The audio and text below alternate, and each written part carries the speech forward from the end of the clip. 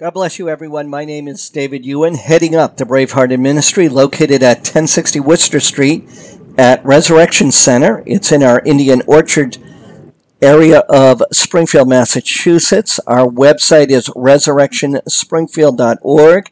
You can find us on Facebook, Instagram, and Twitter at TRC413. On YouTube, subscribe to ResCent Spring, and you can find us on thekradio.com, resurrectioncenterradio.com, and ktv.us. And we have an announcement. The Bravehearted Men's Ministry Extravaganza is titled, Your Identity is Your God-Given Purpose. It's Friday, September 18th from 7 to 9 p.m. And so we'll talk about that later. Today we're going to be talking about error and greed. Our error leads to greed. Greed leads us into darkness. Okay, so we'll be talking about the following topics. 1 Timothy chapter 6, verse 1 through 10. We'll talk about greed and how it affects false doctrine. We'll understand greed. We'll avoid the pitfalls of the riches. We'll talk about 3 things about false teachings that come from greed. We'll talk about false teachers that cause a fierce division. And we'll talk about false teachers who are victims of greed and the issue of greed, that greed is idolatry. And then we'll talk about repentance for correction. So here's a story about a fence, and it's about greed. So the pastor of the Resurrection Center, Pastor Jose, said, we need a fence in the parking lot. And 4 people are involved. One, it's Chris O'Brien, because he's a homeowner, so he knows maintenance. It's Wayne LaPointe. He's good with tools. That's why you hear me call him Bunker Bob. And me, I'm a businessman. I've been a businessman for over 26 years, and I know how to manage money. And Pastor's involved because he is good at asking questions. So the pastor talked with Wayne, Chris, and myself individual. He met with each of us privately, one by one. So Chris O'Brien took out his tape measure and pencil, did some measuring, and said, I figure this job will run about $900. $400 for materials, $400 for my crew, and $100 profit for me. So that's a total of $900. So Pastor wrote that down. Chris O'Brien, $900. Wayne, he also took out a tape measure and a pencil, and he did some quick calculations and said, looks like I can do this job for $700. $300 for materials, $300 for my crew, and $100 profit for me. That's a total of $700. So Pastor wrote that down, $700. So $900 Chris, $700 Wayne. So finally, Pastor asked me for my bid. What do I think this thing costs? I said $2,700. He said, what? Pastor said, you didn't even measure like the other guys. How did you come up with such a high figure? I said, easy.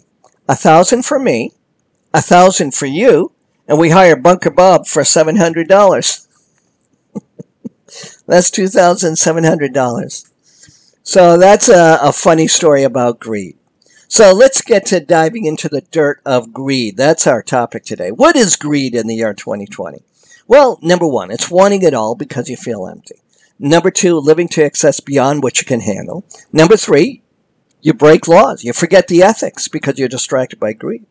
Number 4, you're avoiding generosity. You forget others like family. And number 5, you gamble away everything. You take unnecessary risks. So 1 Timothy chapter 6 warns us against greed that destroys us. False teachers promote greed. See, 1 Timothy is one of Paul's 3 pastoral epistles. We've talked about that before. 1 Timothy, 2 Timothy, and Titus. They're written to specific people whom Paul is advising on how to best lead their local churches. These 3 letters present a closer look at the form and function of church leadership. Why? Because he's writing to church leaders. See, Paul's other letters, such as Romans, Ephesians, and Colossians, they're meant for a broader audience. Okay? So let's take a look at the book of 1 Timothy. The book of 1 Timothy is full of very practical advice from Timothy's mentor, and that's the Apostle Paul. Chapter 6 rounds out the instructions given in the first 5 chapters. Building on the ideas laid down earlier in the letter, Paul reminds Timothy of the importance of godly living and avoiding the snares of evil temptation. This chapter provides a strong encouragement for Timothy to apply the wisdom of this letter, both in his personal life and in the churches he is leading. So let's do a quick review of Timothy, chapters 1 through 6. Okay, 6 chapters. We've already talked about the first 5 chapters, but a review is, chapter 1 is Paul's philosophy of ministry. Chapter 2, it's to pray for leaders, godly women. Number 3, overseers, deacons, and the conduct in the church. Number 4, the departure from the faith and the train for godliness. Number 5, respectfully challenge widows and elders on the correct doctrines. And number 6, it talks about greed and the error that comes from greed. So today we'll talk about how greed has caused error in the doctrines we teach. This means greed is the factory of false teachings in the church. Greed is a distraction, just like idolatry is a distraction. This is why greed is idolatry. Say distraction. So today we talk about how greed is the same as idolatry, and how idolatry is the factory of false doctrines being taught in churches. Which churches, you ask? They're the ones you see closing. That's the ones. Yep, those are the ones. Okay, so let me tell you about my story. I grew up and was taught greed. I lived in a world of greed, okay? A very wealthy household. And I remember at 7 years old in 1970, I was born in 63, I was drilled the message. At 20 years old, I should be making $40,000. Okay? This is when people are still in college. But at 20 years old, I should be making $40,000. At 30 years old, I should be making $60,000. And at 40 years old, I should be making $80,000. You see, $1 in 1970 is equivalent to $6.68 in 2020. So what he was really saying is that at 20 years old, I should be making $267,000. At 30 years old, I should be making $400,000. At 40, I should be making $534,000.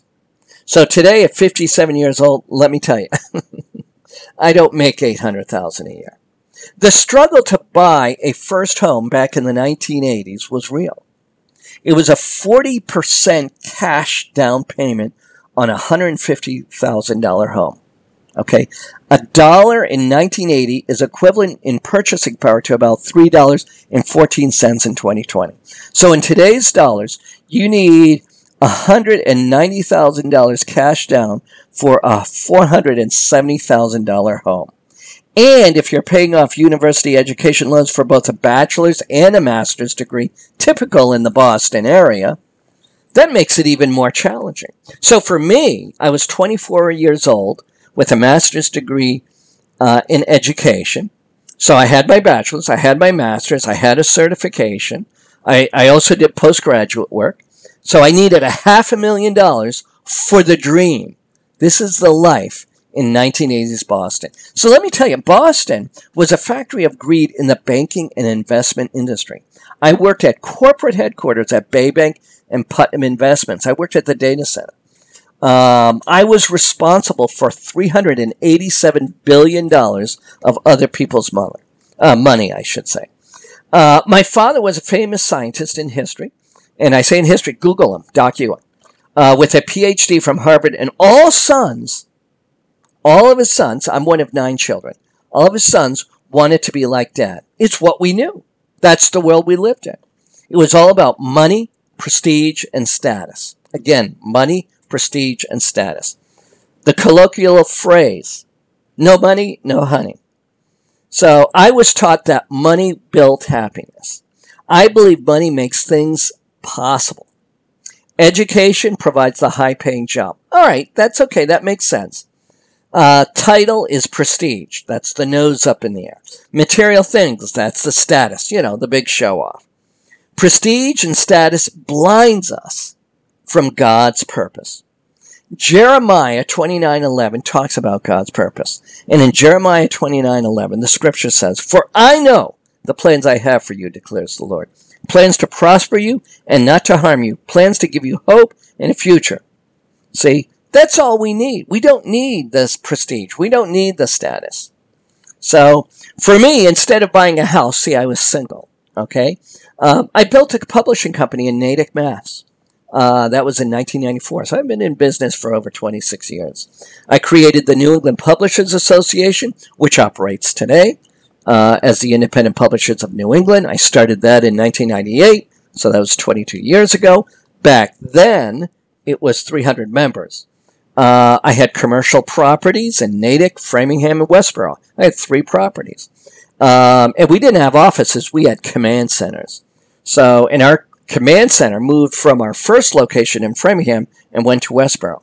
And in 1998, I was a touring professor in all 6 New England states. I was the big man on campus. The problem is I trusted the wrong people. I was deceived and manipulated by selfish people. I put money in the wrong places. I was under the influence of jealous people who were intimidated and afraid of my success. The type of people I was around, they had the following actions: deception, manipulation, selfishness. The behavior they had was jealousy, intimidation, and fear of me. And what they stole was my identity and destination for success. That was the problem I had. And what ended up happening is I fell into depression with alcohol and sleeping pills. A bad combination. I was addicted to alcohol and sleeping pills. I almost caused accidental suicide multiple times. I was sleeping on the floor of the command center at UN Prime Company in Westboro. That means I was homeless. Yes, I know what homelessness means. Okay? I didn't go to AA meetings because I was too drunk to go. Forgot about it. 3 words: addiction, suicide, homelessness. That is the doorstep to death. That is on the doormat of darkness. That it was when I hit that bottom, addiction, suicide, and homelessness, I should say, I was convicted. I was in a state of repentance. I did not want to be in that space. If that doesn't humble you and make you seek God, then you're a servant to Satan. The National Suicide Prevention Lifeline is 1-800-273-8255. Later, after I was delivered from most of that, I met mi cosita linda, my beautiful wife. Early on, I was taught the kind of wife to have with that prestige status and all of that type of scenario that you see in Boston, okay? Can you imagine at a family reunion in July of 2002, "Hey, I met her 3 months ago. She's illegal and doesn't speak English." Yeah, that didn't go well. A month later from that, on my birthday, August 10th, which was recently, I'm going to marry her in 2 months. Oh, geez. Let me tell you, after being homeless and addicted and drunk, I was being delivered. I didn't care of the gossip. Forgot about it. I didn't care what people said. I loved my girlfriend, my fiancée at the time, my wife today. The gossip, jealousy, and immaturity started to fly as high as an eagle after that. I didn't care. Forgot about it. See, God healed me as I was delivered from greed. Not financially rich, but abundantly blessed. Today, I have a beautiful, loving wife. I have an education that no one can take away from me. I have international certifications, world-class international awards, a title of ambassador professor, the prestige of working with Harvard University and working on the global stage. I have a church family who I visit, and I make pizza, and we have ice cream, and we have s'mores. I'm free from bondage. I'm free from the addiction, homelessness, suicidal thoughts. Yeah, that's what I'm talking about. Picture it. I'm as happy as a seagull on the beach with a French fry. I'm so excited for life. I was finally delivered from greed. What is on my skin is not important. What is in my heart is important. What people see on the outside is not important. What I feel on the inside is important. A church building is not important. What I do inside the building and even outside the building is important. The world outside is not important. The inner peace, love, and joy, that's what's important. Let's have an understanding of greed. The Bible explains that it's not that the rich abandon God, but becoming wealthy raises the possibility. That shows the risk from temptation. See, with wealth comes the temptation to trust in oneself rather than God. The rich sometimes feel that they have no need of God. They have made other arrangements. Material things as a threat to devotion to God is underscored. For example, in Deuteronomy chapter 8, 12 through 14, it warns us of those entering the promised land not to allow their prosperity to lead them to abandon the Lord. And the scripture says, when you build fine houses and settle down, and when your herds and flocks grow large and your silver and gold increase, and all you have is multiplied, then your heart will become proud, and you will forget the Lord, your God, who brought you out of Egypt, out of the land of slavery. You see, the Bible underscores love, trust, and service as three core responses of the believer in relation to God, and faults both the idolater and the greedy person for foolishly misdirecting these same three. Both people in idolatry and the greedy set their hearts on inappropriate objects. Both rely on, trust in, and look to their treasures for protection and blessing. Both serve and submit to things that demean rather than working as a worshiper. Jesus warns about excessive love of wealth and a forbidden service of wealth. No one can be loyal servant to two masters. Either you will hate the one and love the other, or you will be devoted to one and despise the other. You cannot faithfully serve both God and money. And that's in Matthew chapter 6, verse 24. Is greed a religion today? Think of that. Is greed a religion today? It does seem that for many people, material things holds a place in their lives that was once occupied by belief in God. Greed is idolatry in that, like the literal worship of idols, it represents an attack on God's exclusive rights to human love, trust, and service. Material things can replace God in the human heart and set us on a course that is opposed to Him. See, economists may recommend greed, politicians rely on it, and celebrities flaunt it. But in the end, like all idols, money fails to deliver on its promises. If the root cause of materialism is misdirected religious impulses, then the ultimate solution is still faith in the true and living God, who alone gives the security and satisfaction that each of us craves. Now, here's a story about greed from false doctrine. Here's a story about how we forget the people and care more about material things. Unfortunately, we are taught material things are good and our actions show it. False doctrine teaches us that. So I met a guy in the street and asked, "Hey, friend, how come you look like the whole world has caved in? Why do you look so glum?" The sad guy said, "Let me tell you, 3 weeks ago my uncle died and left me $50,000. And I said, "Oh, sorry about your uncle." He said, "Hold on, I'm just getting started. 2 weeks ago, a cousin I never knew kicked the bucket and left me $95,000. Tax-free." "Oh, sorry about your cousin," I said. He said, "Last week, my grandfather passed away. I inherited almost $1 million. "Ooh, sorry about your grandfather. Are you still sad?" He said, "Yeah, I'm still sad. This week, nothing." It's a story where we forget the people and care more about the material things or money. Unfortunately, we are taught material things are good and our actions show it. Again, we see it in false doctrine. Let's talk about 1 Timothy chapter 6, shall we? So in 1 Timothy chapter 6, it outlines the duties of Christians in their beliefs and also as it pertains to other masters. It speaks of godliness and contentment. It contains a solemn demand for Timothy to be faithful. The chapter closes with the apostle reiterating, this is Apostle Paul, reiterating a warning to the rich and ends it with a blessing. So let me let me give a summary. I'll read other scripture later, but let me give you a summary. Let me just show you what 1 Timothy chapter 6, verse 1 through 21 is all about.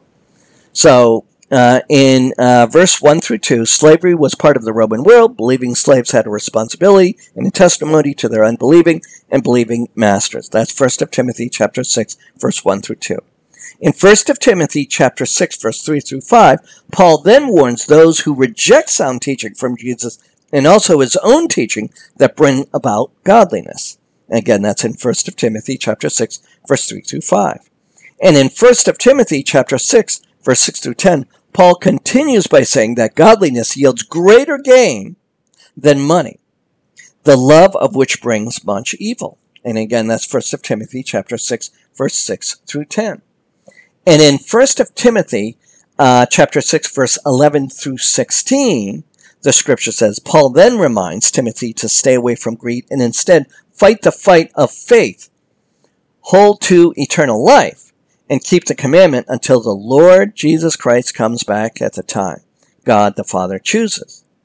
And then next, in verse 17 through 19, Paul continues with more instructions about money. It is not to be the hope in life, but simply supplied by God to some for enjoyment and good works. And in 1 Timothy chapter 6, verse 20 through 21, the Apostle Paul concludes by leaving Timothy with two challenges. Guard what God has entrusted him, and to stay out of useless arguments. Great advice. So, let's read some scripture here, okay? This is about error and greed, okay? I'm going to be reading 1 Timothy chapter 6, verse 3 through 10. So, it's 1 Timothy chapter 6, verse 3 through 10. So, starting at verse 3. If anyone teaches otherwise, and does not agree to the sound instruction of our Lord Jesus Christ and to godly teaching, they are conceited and understand nothing. They have an unhealthy interest in controversies and quarrels about words that result in envy, strife, malicious talk, evil, suspicions, and constant friction between people of corrupt mind who have been robbed of the truth and who think that godliness is a means to financial gain.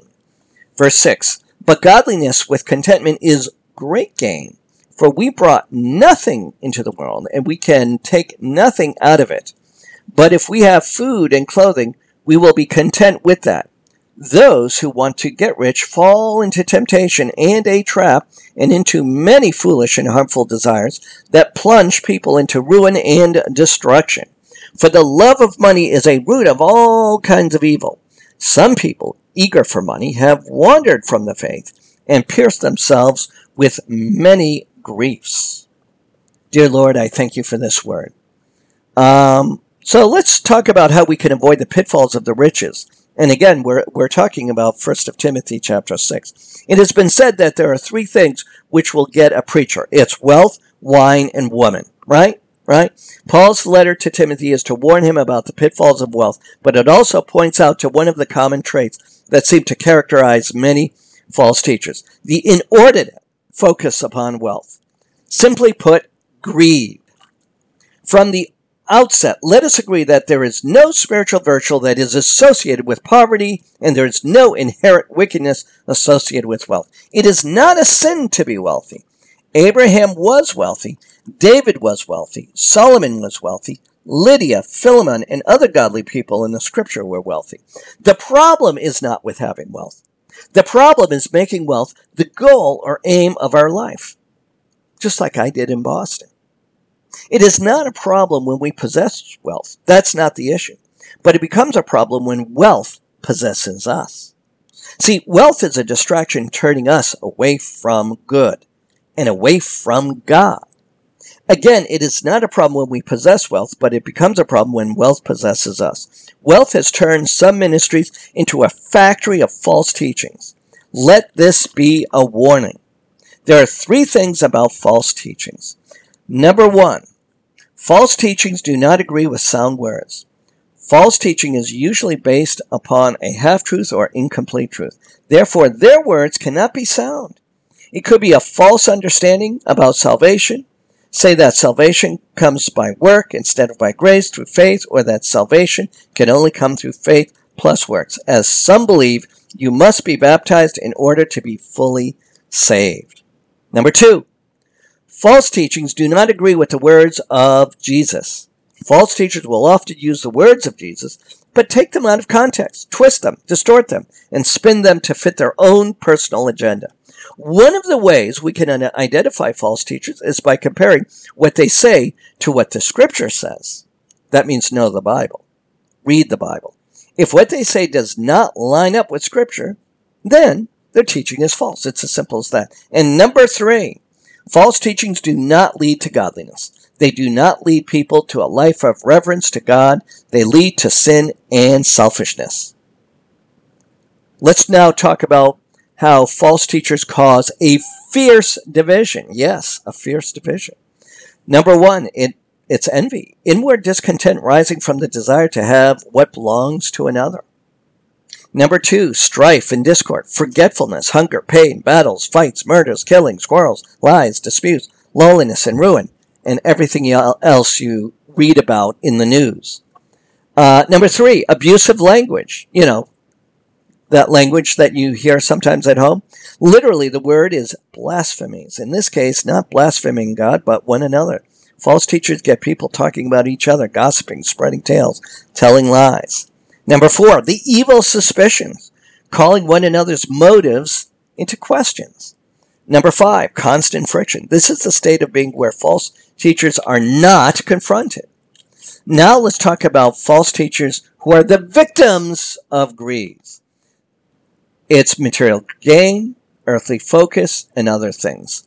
It's the greed and competition and family. So let's talk about material gain. They are deceived into believing that God will make them materially rich. Oh my goodness.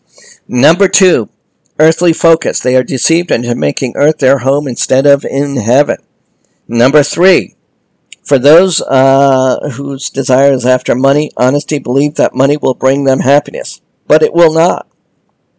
And let me talk about number 4. It's a false sense of ownership. They are deceived as to who owns who. Jesus taught that money is one of the spiritual powers we fight, not simply green paper or of copper nickel sandwiches. Money is not the same thing. It's someone. And as someone, it tricks us into thinking we master it, when inevitably it masters us. Money has a way of binding us to what is physical and temporal, and blinding us as to what is spiritual and eternal. It's a bit like a fly and the flypaper. The fly lands on the flypaper and says, "My flypaper." When the flypaper says, "My fly," the fly is dead. It is one thing to have money, another thing to have money to have you. When it does, it will kill you. Nice little colloquium. The issue of greed. False teachers in ministry are driven by greed. Their focus is to tickle ears, to draw an audience. Greed is a form of idolatry. Idolatry is the worship of an idol or cult image.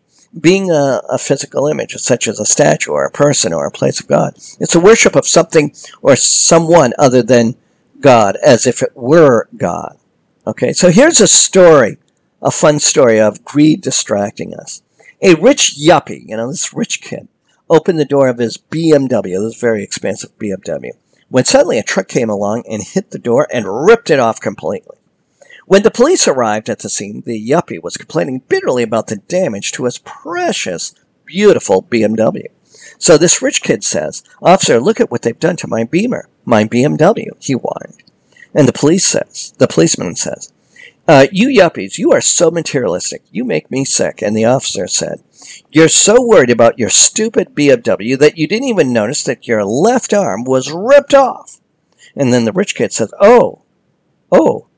And finally he's noticing the bloody left shoulder where his arm once was. He says, "Where's my Rolex?" Okay, so greed in a secular way. Let's understand greed in a secular way and what the mindset is like. Many greedy people obsessively pursue wealth as a substitute for what they feel is lacking inside them. But they ignore the high price that comes with greediness. a stunted life. Materialistic pursuits are often an attempt at relieving emotional discomfort. In fact, the behavior of greedy people can be compared to that of substance abusers. I've been there myself, I just told you that. But just like drugs, material possessions can never provide the comfort and reassurance we all crave. On the contrary, the greedier we become, the more advanced on the path of self-destruction, where I was headed. I told you that. Unfortunately, amid our busyness, we rarely stop to ask ourselves, why am I frantically pursuing wealth? That's the question we should be asking. So greed is not much of a financial issue. It is the symptom of a troubled mind trying to link self-worth to financial worth, usually on a subconscious level. Far too often, greed comes with stress, exhaustion, anxiety, depression, and despair. Many view greed and its related traits such as ambition, material success, as desirable rather than potential mental health problem. It is not always easy to explain the harm caused by excessive greed. Greed has unpleasant effects on our inner emotional lives. The anxiety and restlessness we feel when we long for some possession and the false assurance that upon gaining it will be put at ease and satisfied places us in literal vicious circle. Greed is idolatry, as well as a distraction. That's right. Greed is an excessive love or desire for money or any possession. Greed is not merely caring about money and possessions, but caring too much about them. The greedy person is too attached to his things and his money, or he desires more money and more things in an excessive way. Let's talk about how we can be convicted and put into a state of repentance and go down a better path out of darkness into light. Number 1, repentance for correction from greed. That's what we're talking about. Number 1, believers must consciously realize that the Lord owns everything they have. They are merely stewards of their possessions, not owners. Purchases should be evaluated as to how they would advance the kingdom or make one's ministry more effective, not their own purpose. Number 2, believers must cultivate a thankful heart. Since God owes them nothing, anything they receive from Him should make them thankful. Number 3, believers must learn to distinguish wants from needs. That principle, if followed, would greatly increase the amount of money available for the Lord's work. Number 4, believers must discipline themselves to spend less than they make. The ease of buying things on credit has become a severe temptation. As a result, many people are so hopelessly mired in debt that they will never get out. Number 5, believers must sacrificially present themselves to the Lord. Laying up treasure in heaven for the work of the kingdom should be their highest joy and source of greatest reward. Today, we have talked about the 1st of Timothy, chapter 6, verse 3 through 10. We were understated greeds, avoiding the pitfalls of riches. We talked about 3 things about false teachings. We talked about how false teachers cause fierce divisions in their congregations, which is why churches close. We talked about false teachers are victims of greed, so that they don't even know. They're ignorant to what they're doing. The issue of greed, we talked about greed as idolatry, so it's a sin. The repentance for correction away from greed is what we talked about. These are the things that we talked about. Remember, the doorstep to death caused by greed is addiction, suicide, homelessness. I've been there. The National Suicide Prevention Lifeline is 1-800-273-8255. Remember that the Brave-Hearted Men's Ministry Extravaganza, titled Your Identity is Your God-Given Purpose, is Friday, September 18th, 2020, from 7 p.m. to 9 p.m. My name is David Ewan, heading up the Brave-Hearted Ministry at 1060 Worcester Street in Indian Orchard, Massachusetts, at the Resurrection Center. Our website is resurrectionspringfield.org. In Facebook, Instagram, and Twitter, we're at TRC413. You can subscribe to us on YouTube at ResCentSpring.